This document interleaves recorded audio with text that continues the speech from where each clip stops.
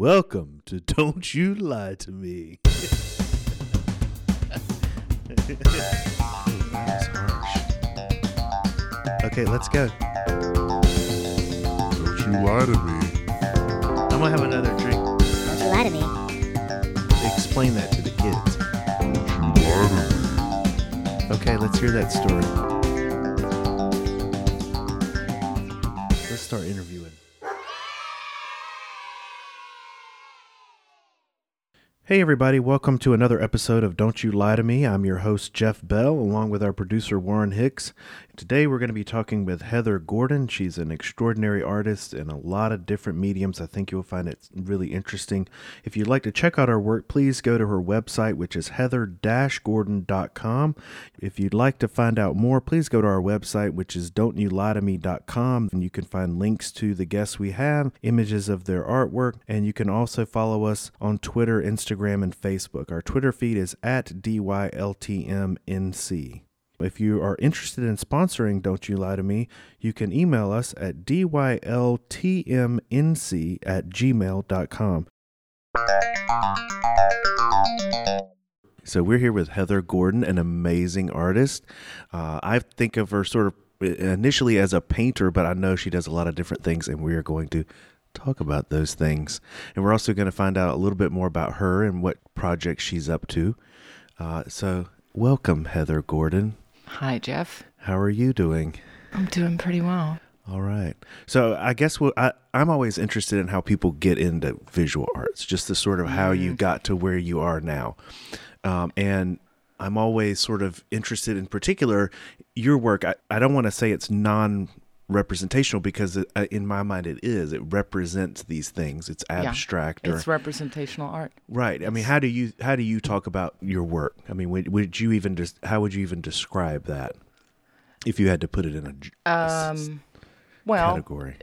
If I'm using data, which is facts, right, and I'm putting them in relationship, putting those pieces of data in relationship to each other in a visual way, it's essentially like writing a sentence or a paragraph or a chapter or making a song those things, we think of those things as abstract or realist and representational, but right. in different ways. So it's kind of it's a construct that we have when we apply it to visual arts. What does representational mean? Right. Well, if it's all fact-driven and driven by an algorithm, isn't that not representational in the most bare bones, basic, purest sense? I mean, to me it is. I can't think of any way. I think so too, and that's what I was sort of getting at. I mean, when you first look at your work, it looks sort of geometric or shapes and linear, and I think historically we see those things, and or I think it's very easy to think of them as living out there somewhere, that they're not based on these things when we know that they are. And I think in your work, that you become aware and knowing where those forms and shapes and the constructs, as you said, where they come from is really based on these very real things. But did your work start out like that? How did you get to No, the oh my point? God, no. Right. I mean, I can't. No. I started at the what representational is to most people. Right. That's where I started. Right. Going to the National Gallery with my parents and really taking these excursions into a closet that my father had in the basement. Or was it in a side part of the house? I mean, it changed because we moved so much. Which closet he put his paint box in. And a few canvases that he'd worked on. Oh, so your dad made artwork? Yeah, but I never actually saw him doing it. He did it before I came around, but then he never got rid of the stuff. He didn't get rid of the gear. Wow. Kind of like, a lot of people do that when kids come around. Right. They put away their paint, so they quit writing or they stop playing guitar, but they don't get rid of the stuff. Right. Yeah. So so I used to steal into the closet to smell the box and open it up. Mm-hmm. And then I remember being amazed by these Frans Hals paintings. and the lushness of the paint, and thinking about how my father had done it on his canvases, because you could see that he was learning, and that there was a discernible difference between the way these two men painted. Right. But I loved the paintings equally, so I was mesmerized by that early on. And then a friend of mine got into it after school, and so I just went along and like going to drawing class. I think I was 8, and then I just never stopped. That's pretty early, 8. Yeah. I think. I mean, Yeah. I guess everyone draws, as a kid. I mean, you're sort of required to, but to really Maybe be it was thinking later. about it. Maybe it was later. I get kind of mushy about the early years. It was early though, God. Yeah. I can't remember when. So when you get to like high school and you go to college, Oh, yeah. what you're focusing on art, is that correct? Oh no. No? No, I'm not actually aware that I'm any different from anybody else in that sense. Right. Like, I just figure everybody's into it. Right. And where did you grow up? All over, because I was on a military base a lot of my life. And then we moved every 4 years, except for my father did get stationed twice at the Pentagon, back to back, which was great until we moved my senior year of high school. That was not so great. Yeah, that's But- not cool. Yeah, it's a long time though in D.C., which is nice. Right. I was born in Germany and lived in lots of places. So Alaska, up in Fairbanks, I went up there for the summer and worked when my parents were stationed there. And Salt Lake City, outside of that, Ogden, Utah, and Panama City, Florida. Oh, God, there's a lot. Dayton, Ohio. That's all over. Yeah, and then I kept doing it myself. I mean, like, I'm a totally nomadic person. Every Yeah. 4 years, I get the itch. So I left school and went to college when I was 17, and then moved every 4 years. But I was never aware that I was into art, really. When I mean, did I that wasn't happen? really- I think maybe that's like peeling an onion. Yeah. Like, first there's this awareness that I tended to like this a lot more than other people did. Like, some people don't even know, they've never even been to a museum, much less even know what, like, they're not, just not into it. So I noticed that difference. And I noticed I was doing it in my own spare time. Like Right. kids draw and doodle and stuff. I would like pull out National Geographic books that my grandparents had given me for Christmas and try to make drawings of the pictures of people from different places in the world. And I was fascinated by that, and just draw with a pencil, trying to make it look exactly the same as I'm seeing it. Right. Being very representational about things. Sure. And so then what is the next phase? Where does it go from there? When does it become like something you're really you're doing on a I had a total existential crisis, the first of many. yeah. Yeah. Let's see. I changed my major.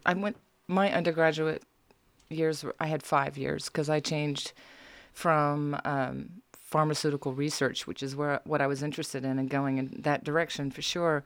Changed it into architecture quite briefly, and then into fine arts. And that was, I remember having a panic attack about it at 3:00 in the morning. I think it was like that. And I called home. I'm like, I'm so sorry. I have to be an artist. I'm sorry. I'm going to be poor. I'm so sorry. I'm so sorry. And how did they respond? They started laughing. And my dad was like, God, it's about time. That's awesome. Yeah. I ended up going to school for art, and my parents are so practical that but they were totally supportive. I was always shocked by it. I mean, I think they knew for a fact I'd never get a job, but they were like super supportive, and it's always amazing when that happens, what that can do for you. Yeah. So then you were if I had in. thought about the fact that my dad was still keeping his painting supplies Right. all those years, I would have. But as a kid, that didn't even occur to me that he still had such a love for something like that. Right. That's cool. Yeah. So then you're in school, you're making art. What does that look like? What kind of art are you doing? Paintings or Well, it's undergraduate, so I'm doing whatever they tell me to do. color studies? Pretty much. Oh, Yeah. my God.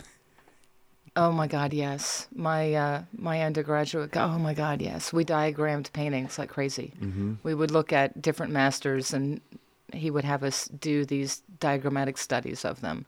studies of the light, studies of the color, studies of, or paint this thing, but make it like 8 inches square and use an entire tube of white paint, which made really thick paintings, but you could also scrape it off. Right. But you had to put it on.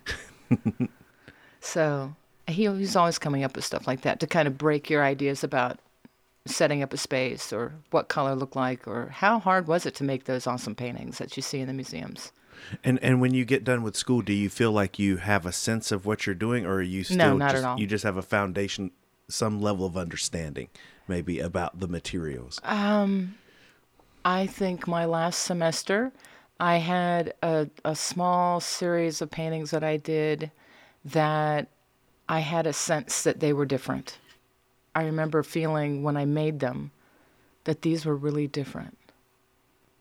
Is that? But I didn't know what that meant. I mean, I didn't know if that meant they were good or if this is really terrible and I shouldn't do it. I mean, I immediately wanted to put judgment on it, right?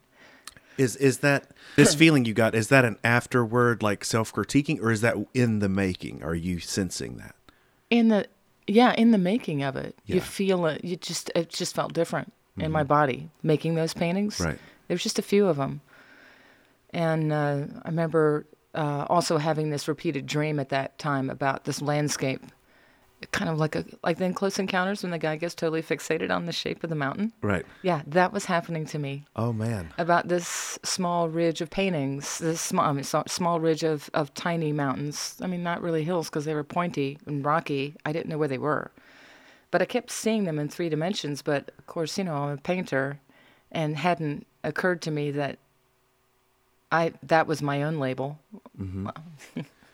Right. So what I was doing was carving them out of foam. So I was sculpting them, and then putting them in these setups with light on them, and light, trying to match the light that I kept dreaming this repeated dream of, and then I would paint those scenes in different ways, diagram them out, like going through scraping paint off, really layering them over, making lots and lots and lots and lots of paintings, and that ended up being the work that I applied to grad school with. It was really fresh stuff, really new. Hadn't had any really critiques on it or anything. Yeah. And got right in. But the interesting part that makes this thing worth telling and listening to is that the very, right at the end of that last semester, when I was about to graduate, this visiting professor came in from New Mexico State University. He was the current department head at the time. And he looked at all the paintings I was making, and he said, "Oh, the Doña Anna's. Have you been there?" And I said, "Yes, please tell me, where is it? I've been there 1,000 times in my head.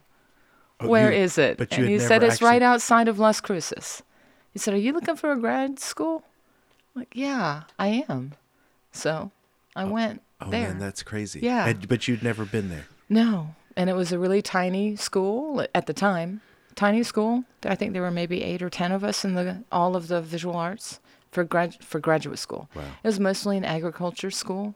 I think that's changed now. It's been a good long time. But that was in the early 90s.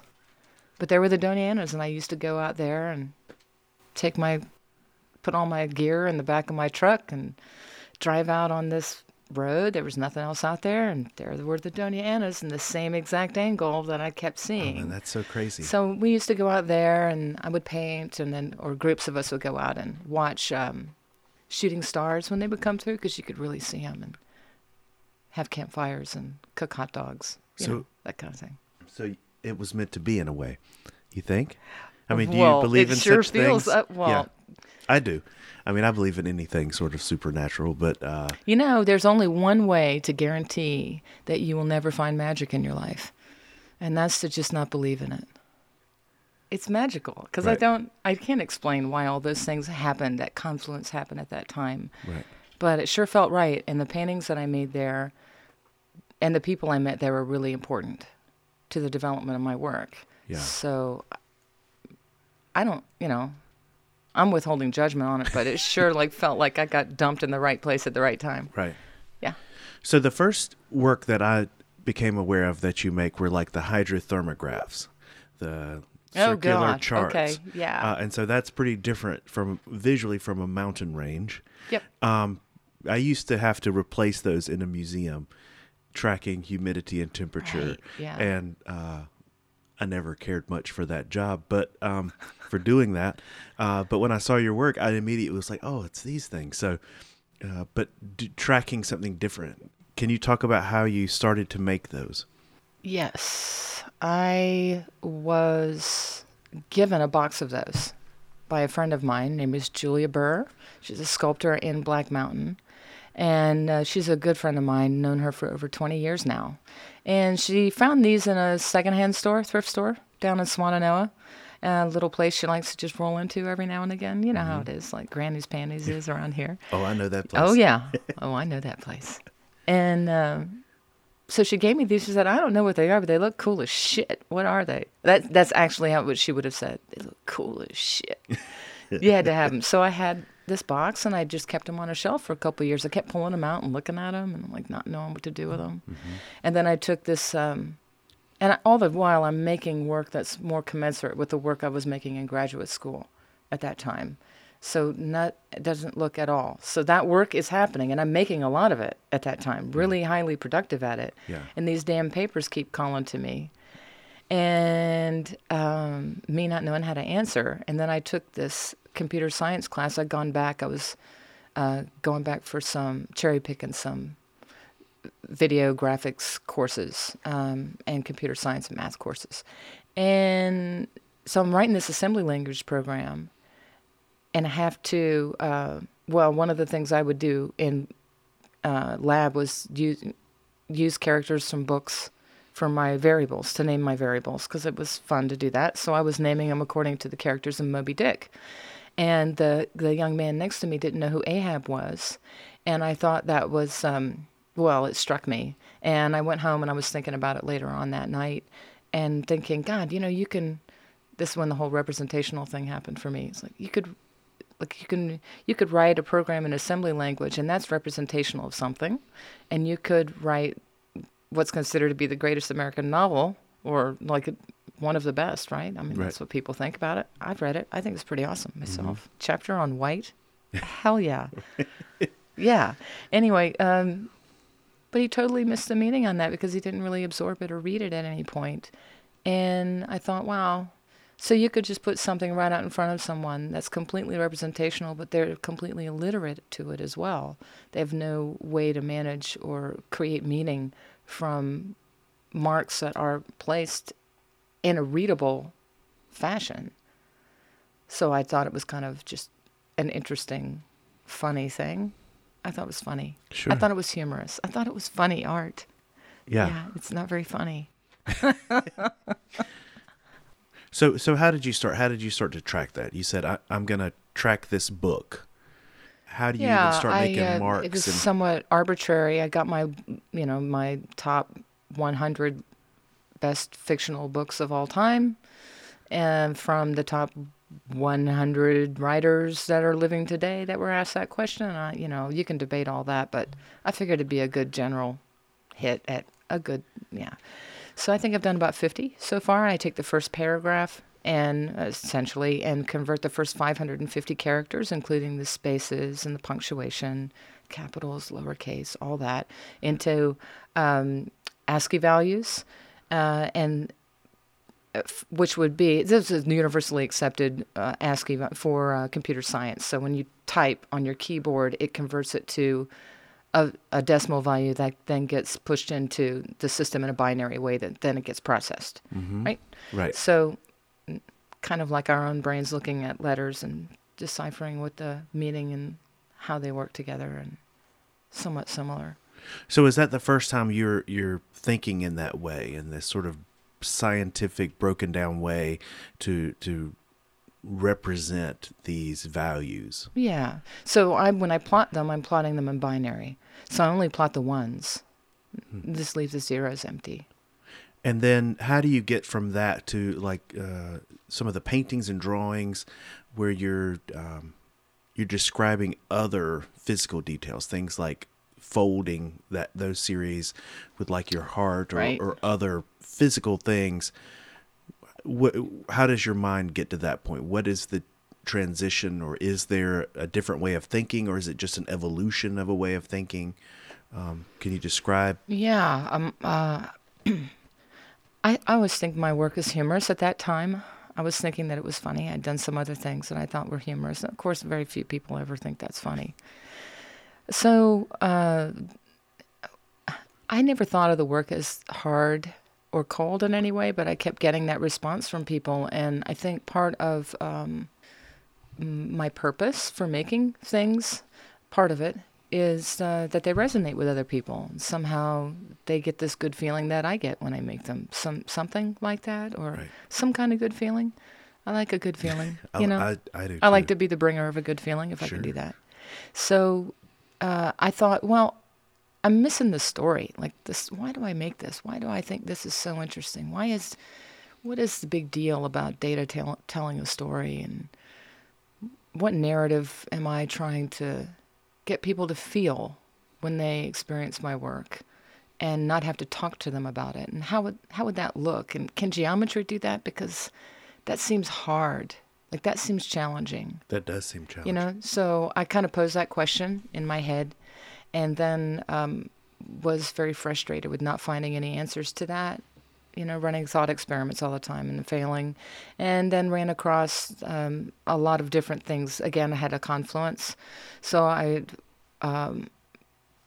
was interested in the story of a man named Daniel Treffert. That was he developed lightning fast calculation after having a head injury. I think that's his name, Treffert. Is that right? We can always data check that. Yeah, we're going to check that. Oh, one. yeah. You better check it. Okay. At any rate, so he could explain how he did this lightning calculation. So he sees it as shapes and color. So a digit 1 would have a shape. He wouldn't see it like we would, you know, like a number.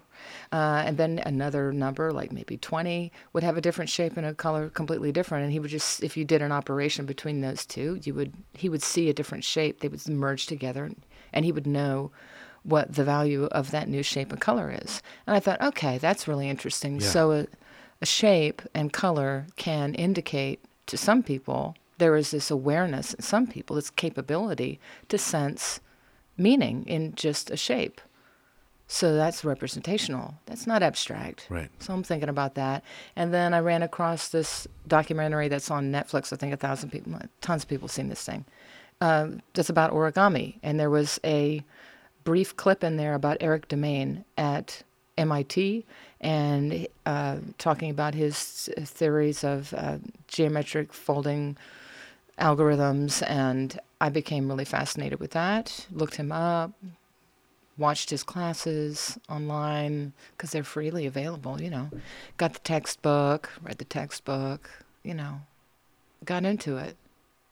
And so what's the first thing you I then started thinking, well, and then, you know what, I didn't take it all the way, because then, so that's the mechanics, right? And so I've got these two things, like one, a shape can hold a meaning, because this guy's already he's seeing values, assigned values in shapes, so that's possible. And then this other guy is giving us ways to, he was also helpful, different ways of thinking about how a shape can be constructed. For me, in my mind, it's totally whole new ideas. But then he worked with an origami artist to create this freely available program called TreeMaker, which then I used to use data to tell a story, and then plug that into the program that he's made that then helps me create the shapes that you see in the work. Right. Yeah. And sometimes I think people feel the stories.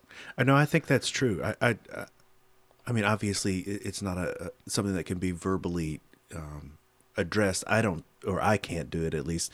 But when I see the work, you know, it is, it's linear or geometric, however you want to describe it. But there, you do get a sense of that. You get, somehow that comes through, that it's based on these very human things, that it reads through, as you said, these other scientists really have, or mathematicians have, discuss that, and you're now filtering in through this artistic medium these very real day-to-day things. So tell me one thing that you've plotted like that, just so people kind of understand what's maybe the first thing you tracked in that way. The first thing I did was how to fill my home, which was just a list of every place I'd ever lived. And I defined that by a place I received mail at. So there were 13 places.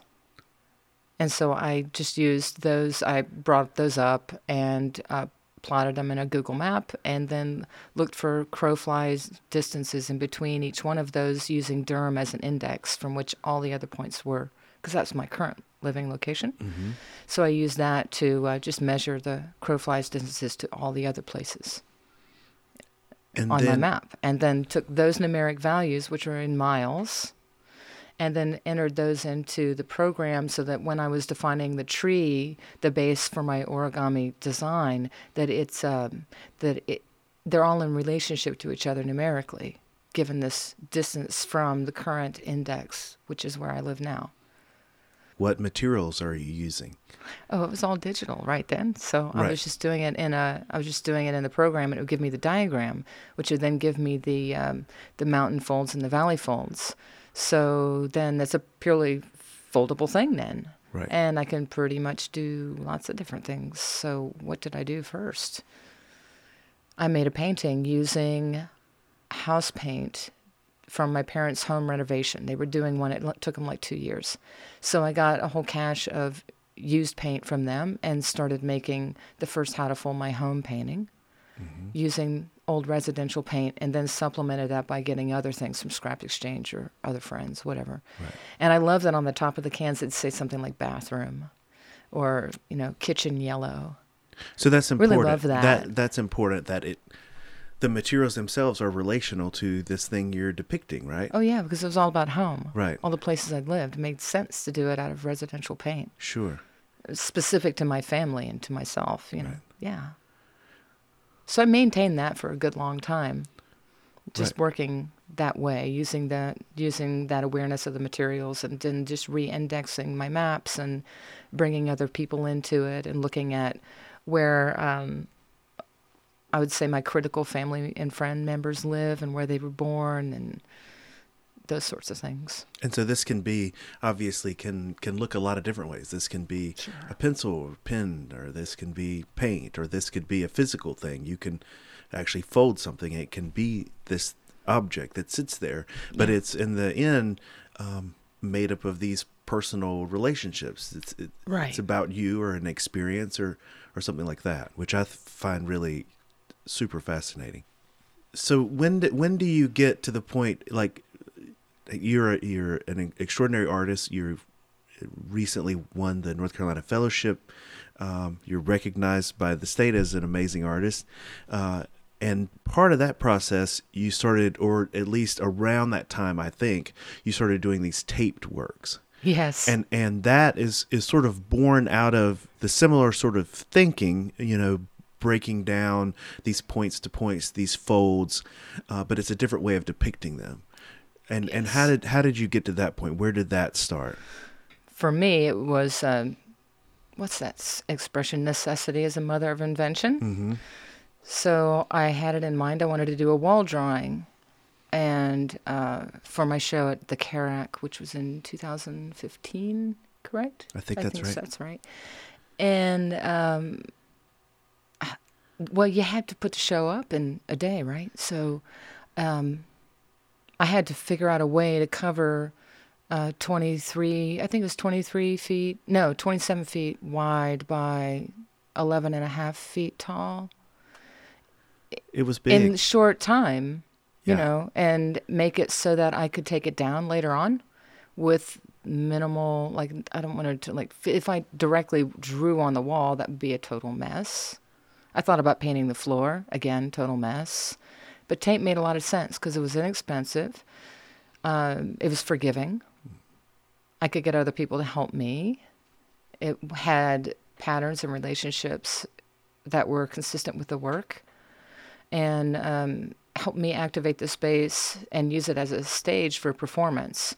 So that got coupled with a painting, with a drawing done in tape as well on the floor that paired with that one to create a stage. So. And is that the first time you had dance? Yeah. That sort of, I don't want to say corresponds, because it's really all part of one work, in my mind. Mm-hmm.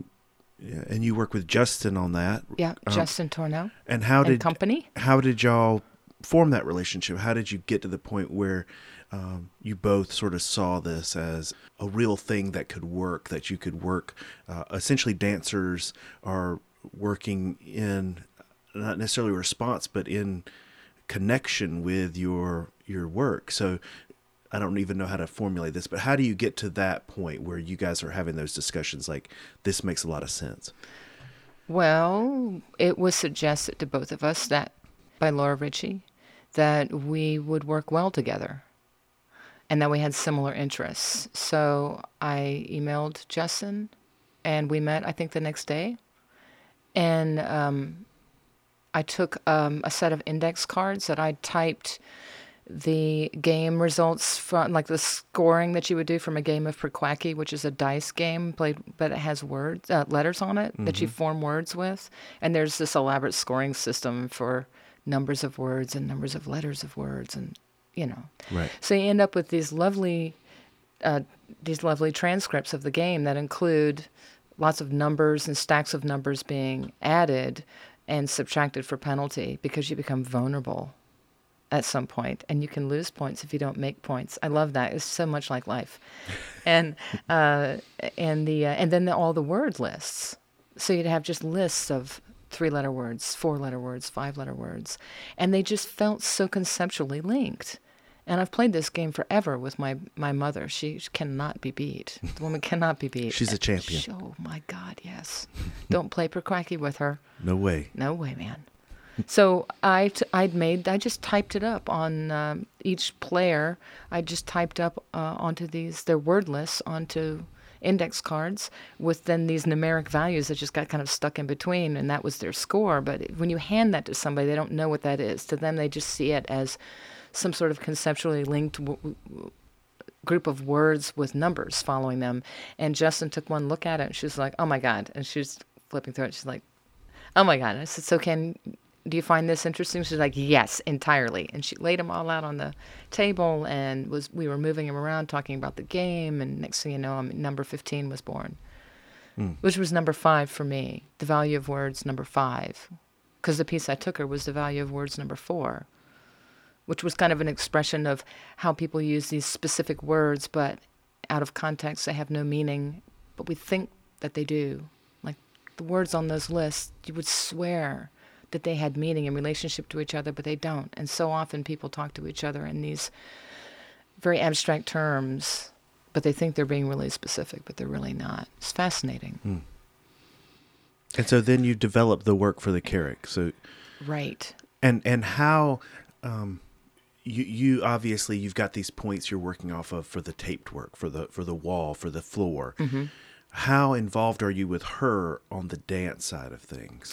Well, so I use the maps also have lots of, they're really based on how circles are packed within that space that you've set up on the diagram. That's essentially it.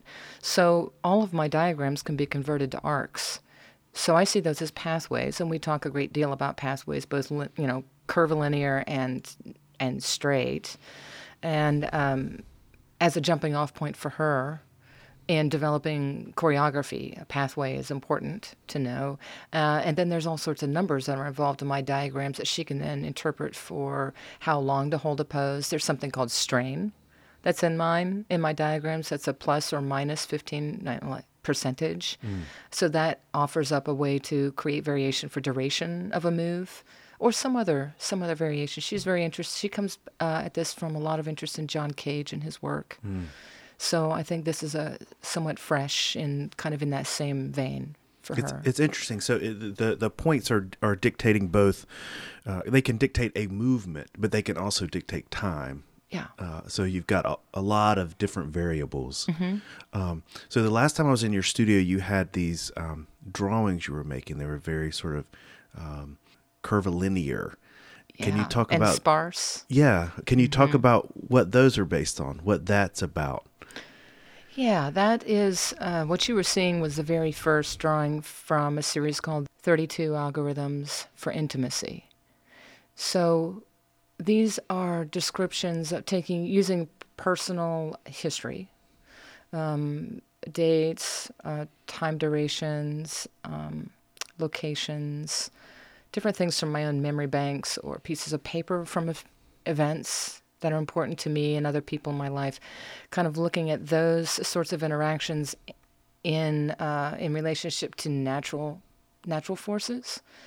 So the first one, which you saw, was called The Perfect Mirror, and it's about how two people can reflect back to each other at a perfect angle. And then when you do that, did you know that I think that in an echo in one of those cases, when it's perfectly in alignment, you only hear one. It doesn't actually keep going back and forth and back and forth. You just hear one. Wow. So there's something interesting about reflection and refraction and how that relates to the way people interact with each other and shift, just a slight angular shift within very deep, intimate, personal relationships. I find that really fascinating, especially when you think about doing dance. So, but I don't know anything about dance. So the 32 algorithms are essentially, it's a manuscript collection of different scores. Each one of those drawings is a score that indicates pathway or time duration, the ratio of the stage, and like that. So the first one was set up, I think Perfect Mirror was a square. The next one was based on phi. And then there's also direction in there that a composer could use. So my idea for this is that I don't actually make any work. I'm just making suggestions for how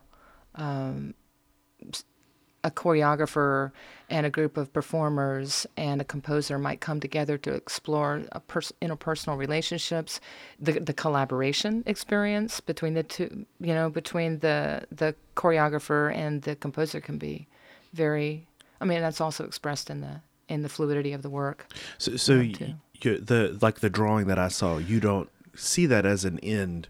You don't see that as the thing. You see that as a script or a device to help others find a way to depict this thing. It could be music, it could be dance, it could be really a lot of different things, or all of these different things at once. Mm-hmm. You can just do so many different things. Is it hard to kind of rein in on an idea, or is it just, where are you at with that? It seems like you can map most anything. Anything that has a discrete value. Right. Do you just have a notebook full of these things that you want to track? How do you keep track of the things you're going to track? I'm not really good at tracking. Right. I write on anything I have. You do. I try to make sure I've got sticky notes because I like to just stick things up on the wall and then move them around. So I've got a big grid that I've drawn on my wall. Mm-hmm. And that grid has different ideas or groups of ideas, like things that are just single one-off ideas or one idea with several other ideas around it, and that one's developing, so now it gets a space for itself, and then I keep putting sticky notes in that area. Right. And I've done voice recordings as well, so I've got about, over 100 of those that I'm going to be looking at for source material for the dance, because I've not really used audio before, but sound is going to become important. So... we've talked a lot about art, obviously, and your art. Maybe we could talk about you a little bit more personally. All right. As you said, you've grown up all over the country. When did you first move to this area? Oh, I moved to Durham about 6 years ago. Mm-hmm. That's longer than 4. And you said that 4 makes you jumpy. Are we doing okay? Yeah. Okay. I did get jumpy. Are you? But why are we not jumpy after 4? Well, it's Durham. Mm-hmm. It's feeling like home. Right. It feels like, which is really saying something to me because, to hear me say, because home is always just where is the home that my parents physically live in, has always been the way I've conceived of it before. So this is the first time that I really feel a town as my hometown. I really feel close with the people here and feel welcome. I feel welcome. That's good. Yeah. Yeah. So not too far from where we're sitting, there's a little boy named Henry. Yeah. And I've heard about him. Yeah, I've heard about him too. So that's your son. He's 3. Did I make that up? He's 3. How has that sort of impacted your work? Is it something you can trace? having a child. I mean, I know personally how different my life is. And I can see in my own work how different my work is. Can you talk about how you see things in maybe in a different way, or maybe these things that you track are different now from what they used to be? Well, the whole time where I was coming up with the sense of importance of narrative was at the time when Henry was coming into the world. Mm-hmm. And I thought a lot about what my own narrative was, because that was going to be the story I was going to be telling him. And, I wanted to think about that. So I think because I was thinking about that so much at the time and giving so much more importance to that, it did change the nature of my work from just mapping things into binary, which is what I'd been doing in those just kind of tongue-in-cheek works, to this full-on exploration of trying to contain one bit of the story in a shape. That became really important at that time. And my map indeed did change, because now, well, right. He's a data point. Right, right. But I think also what you're saying is that they've become sort of more personal, right? Yeah. You describe it as this value of this thing relational to you. I mean, if you think about it, if you look at it as a whole, if you look at all of these things together or in their own way, it's you're creating an autobiography in a way, right? I mean, yeah, over time, yeah, right. The maps do change, because it wasn't just like I entered him into my map and then just drew another line, because he went in numerically in relationship to all the other numbers that were in there. So everything shifted when the math was redone for that map. It's not just like an additional leg on a shape that's maintained. It's changing all the things around. It's exactly like what it is to have a child inserted into your life. Right. It's not just an additional person sitting at the table and you need to get another chair. Right. It's not like that. It changes everything. All the other points around it. Yes. Right. I think that's really beautiful. I think we think of math and science, or you can think of math and science as being these cold things, these numbers on a page, but that can be full of meaning too. Visually, personally, all those sorts of things. I think that's really an amazing way to look at the world, and to they're like facts, or they are facts, but there's something else too. They're an emotion.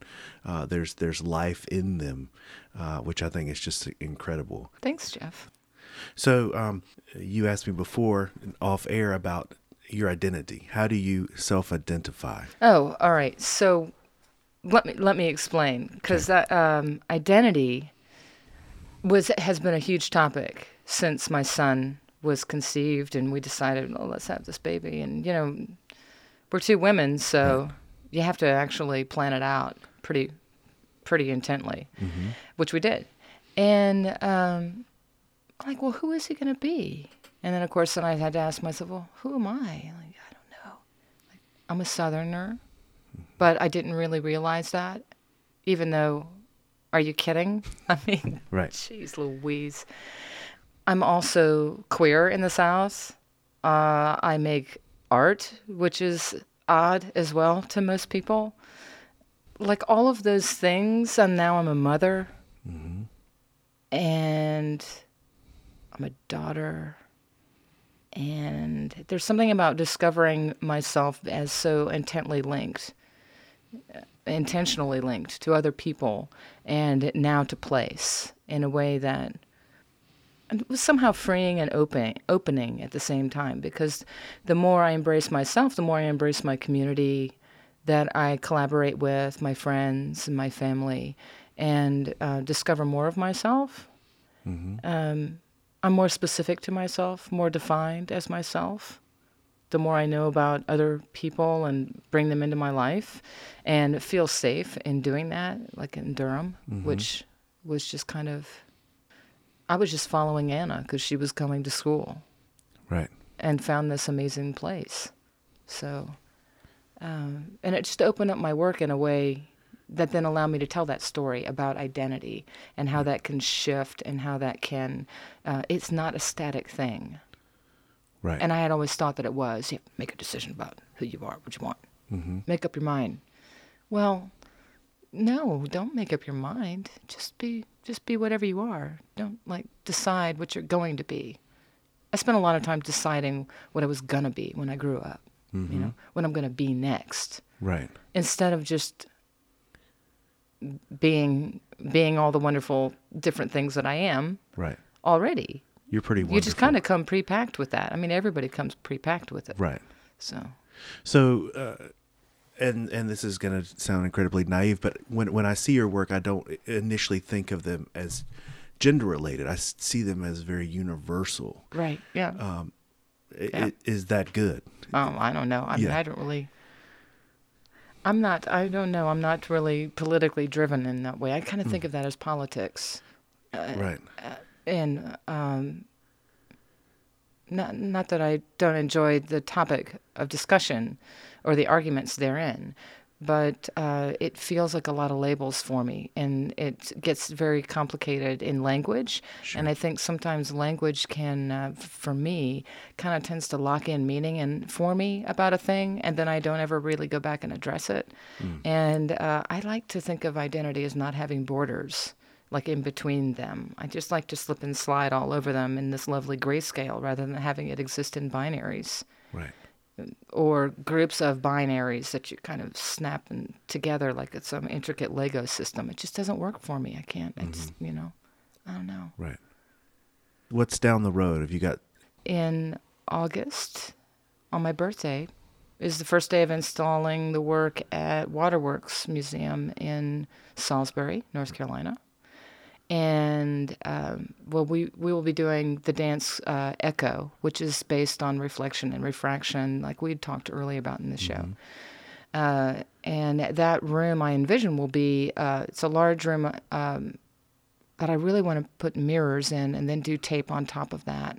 You're into the mirrors lately. Yeah, really interested in that. Right. Yeah. I think that's cool. Yeah. And then after that, there's be doing an installation site-specific piece at the Ackland in October. Very cool. Yeah. And have you figured out what that's going to be yet, or are you still kind of...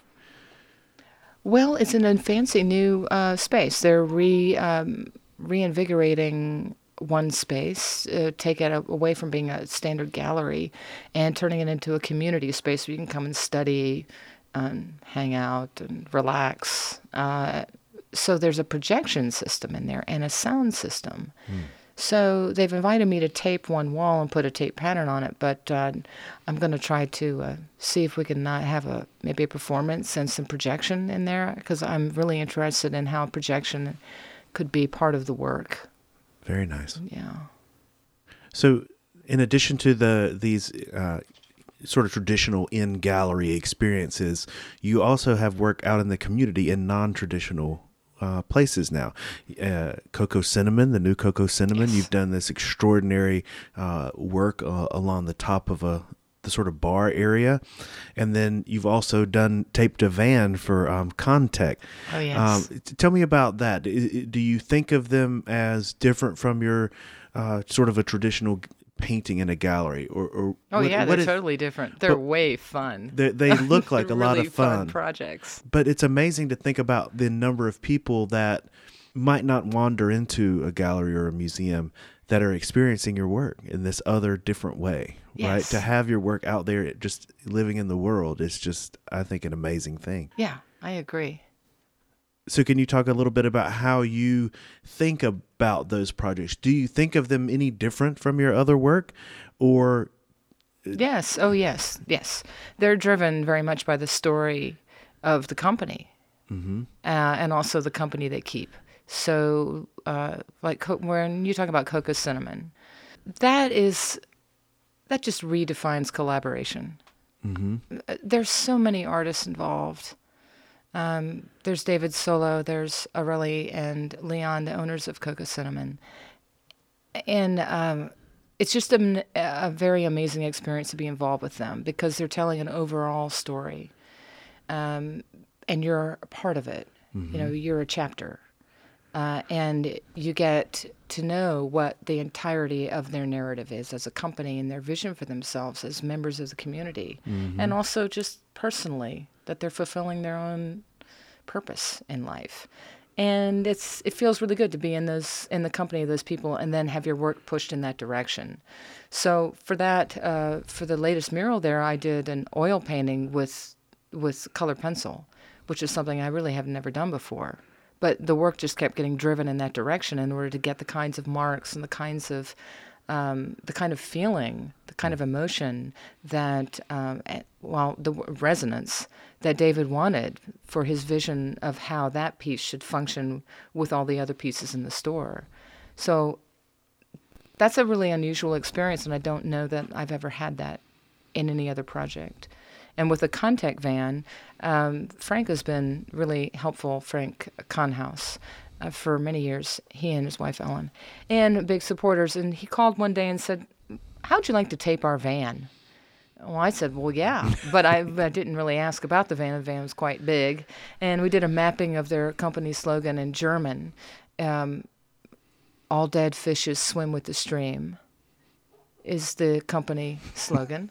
Just mapped that out and got some artist friends together, and we went and spent a week taping their van, and it drives all over the state, installing high-end audiovisual systems in places, and It's got tape all over it. It's fantastic.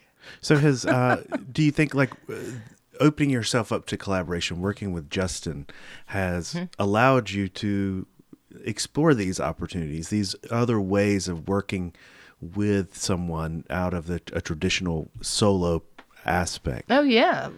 Last year, Warren Hicks and I did a collaborative show. I've never heard of that guy. Never heard of him? No, I don't know who that is. Yeah.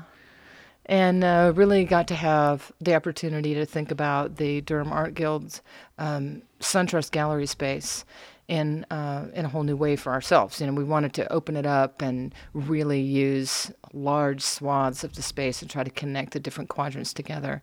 And also was an opportunity for him to do video and do an interview project, which was fantastic, and something he'd never done before, and something that invigorated our community. Like being able to interview each other was really fun. Right. Get to know each other.